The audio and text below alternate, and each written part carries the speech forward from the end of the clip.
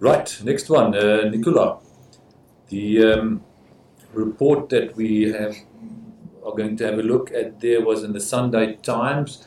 It dealt with, as they call it, wealthy Durban businessman. Andre Potgieter is his name. So yeah, please tell us what was reported in that article in the Sunday Times.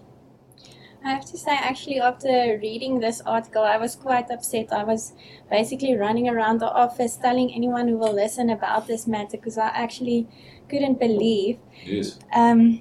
But basically, Mr. Andre Potgieter was sentenced. So in this case, the husband is, or the father is the bad guy. Normally, it's not like that, is it? I would definitely differ, but I will try to keep this as unbiased as I possibly can. But yes, Mr. Potgieter was sentenced to 4.5 years in prison after failing to pay his former wife 1.2 million rand in maintenance. He then started the process after serving 2 months of this sentence to appeal the jail sentence. And at the hearing of this matter, he then announced that he will now be appealing the entire conviction to the SCA. He also has received bail, so he will not be returning to jail anytime soon. But basically how this matter came about, his former wife, Mrs. Nell, or Miss Nell, was fighting for maintenance for her youngest son, who is now already 24 years old, since the couple divorced 8 years ago. So in the divorce proceedings, Mr. Potgieter took over the family businesses which he and his wife built up together. It's RJ restaurant franchises in KwaZulu-Natal. And he eventually then sold these businesses to his new girlfriend once Mrs. Nell, or Miss Nell, then approached the maintenance court. So in the maintenance court, he claimed poverty, saying that he cannot afford to pay maintenance, obviously because he did not own these businesses any longer. The maintenance court rightly wasn't very impressed with this argument, Yes. having regard to everything that went on, and they issued an attachment order for the sheriff to seize any property belonging to him, and then also the businesses. So it's very sad in this matter. Actually, there are 2 children involved. The elder son actually then elected to go and stay with his father, where they enjoyed a life of luxury. They were traveling around the world and with this new family, while the other sibling, Keegan, then stayed with his mother, and they really had a very difficult time. At some stage, they had gone 7 months without electricity and running water, moving from town to town just to make ends meet. So the father obviously also obtained an interdict against that attachment order to make sure that she then couldn't claim that 1.2 million rand, and to date she hasn't been able to. So she is now, she and Keegan are now awaiting the outcome of this further appeal proceedings, and then to see from there whether they will eventually be able to claim that money from him. I think you've convinced me. This is not a quick. Yes. Okay, but in general, obviously, we don't have all the facts Yes. at hand. But in general, what are the consequences if you fail to pay maintenance? Well, from this matter, we can see that there obviously are very serious consequences. Mr. Potgieter being sentenced to 4.5 years in prison. Yes. So imprisonment is one of the possible relief that you can claim, because Section 31 of the Maintenance Act creates the offence of failing to make payment in accordance with a maintenance order. So you can then be liable on conviction to a fine or imprisonment.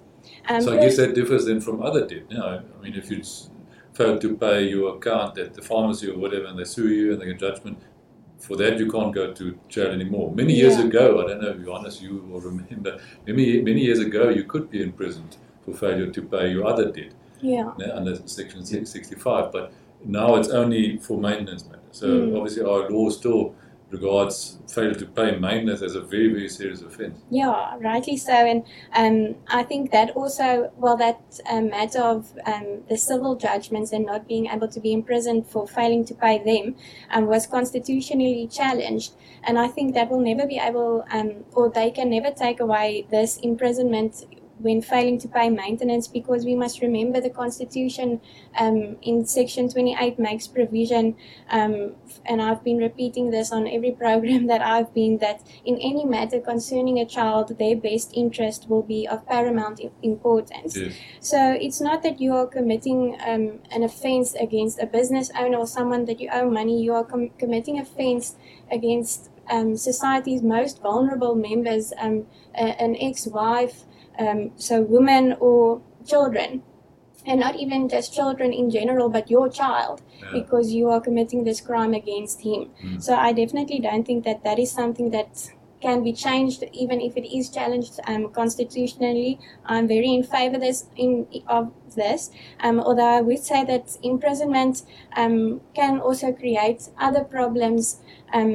It's not always suitable in all matters, because it can lead to that person losing his job, which will also render his dependents hopeless, basically. So there are other ways of enforcing this judgment. They can pay a fine, which I also kind of have a problem with, because then you are paying money to the state, which could have gone to the children. But the maintenance court also offers some relief, where you can ask for a warrant of execution, the attachment of this person's salary or any debt owing to him, or even his pension funds if there is any. Okay, so there are ways and means to enforce the maintenance order, no? Definitely so. Okay. Yeah, so if you now have claimed maintenance for yourself or a child or whatever, what can you do to ensure that the maintenance will be paid in future? Well, like you say, my first advice would definitely be to secure that court order to get that in place, because we do see in practice many couples that kind of reach an informal agreement that the husband or wife will pay this and the other one will pay that, and it doesn't always happen like that. But once you have that order, the debt will start to accrue when it's not paid. So you can then claim the arrear maintenance as well as the future maintenance. And then I would also encourage any people looking to claim or enforce maintenance to keep complete records of any maintenance payments that were made, and also where you have requested those maintenance payments. And by saying this, I'm also not encouraging any people to kind of harass the person that you are meant to claim maintenance from, because we also do see that where a person is paying monthly and they would remind this person 2 weeks ahead, 1 week ahead, two days ahead to remember about this payment, and that's also not what we want, because that usually also creates spite between the parties. And then I would say, if the person has defaulted on his payment, to approach court as soon as possible to make sure that this order is then enforced before the debt becomes a very large amount. Interest? Can you claim interest on arrear payments? I don't think so. To be quite honest, I'm not 100% sure. I guess if you can make a case out for that, I would think it would have to be a large amount that is owing to you then. But in any event, the maintenance usually is meant to be used up within a month's time and then to be refilled, if I can say it like that. So I don't think you would in any event be getting interest if that money was paid to you, because you have to buy the groceries or pay the rent or whatever it is meant for. I think we mentioned that this before, but the maintenance court, where do you find that? It's basically at the local magistrate's court. Yes, yes, they have this kind of separate branch, the maintenance court, which is open to the public. Anyone can approach that court without an attorney. Okay. But in addition to what she says, is that you find it that in certain instances, the husband or the person who's supposed to pay maintenance, they will hide their assets and come and plead poverty. There is also a service of a maintenance investigator, which is attached to the office of the maintenance, and the investigator will go all out and investigate. Normally, when the person sees this investigator come into their house to check what properties they have, the car they drive, the kind of house that they live in, they normally comply after that. Okay. Yeah. Yeah, Good to know. that definitely can be quite useful, a tool that they make available for the public. Okay, then another maintenance-related topic. There was an article in the Protea News. Heading there, I see, is Judge tells unemployable wife to find work. What happened in this case, Nicola? Yeah, so in this matter, it's actually the woman that was in the wrong Yes. before court. So this mother of 3 small children was in the process of divorcing her husband. And she then claimed, I can list them here, 20,000 Rand maintenance per month for her and the children, over 9,000 Rand for municipal services, payment of their medical aid, and over 10,000 Rand a month towards the children's private school fees. And then she also asked a contribution towards her legal fees in the amount of 20,000 Rand. So the court was quite astonished to find that her monthly expenses totaled 53,000 Rand. This while her husband was earning a salary of 36,000 Rand.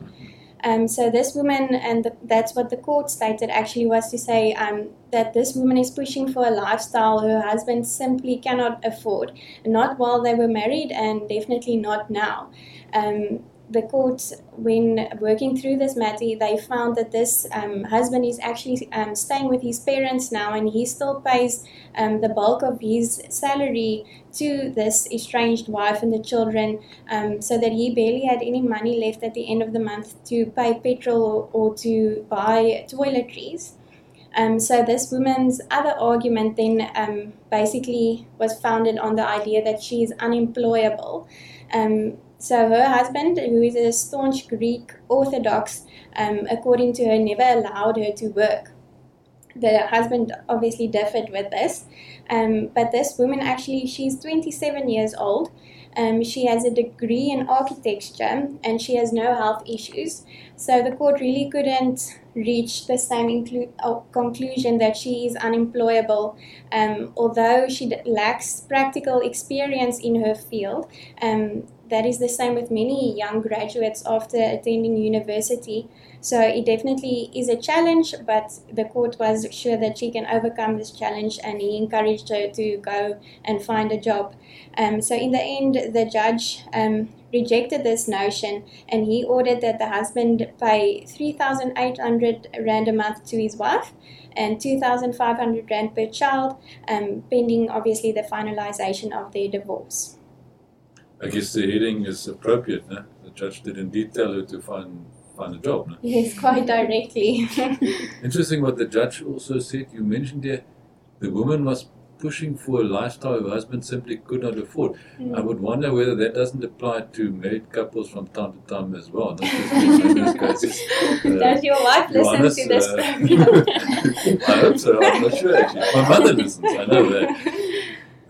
Okay, so in general, Nicola, what advice can you give to a wife who claims maintenance from her husband?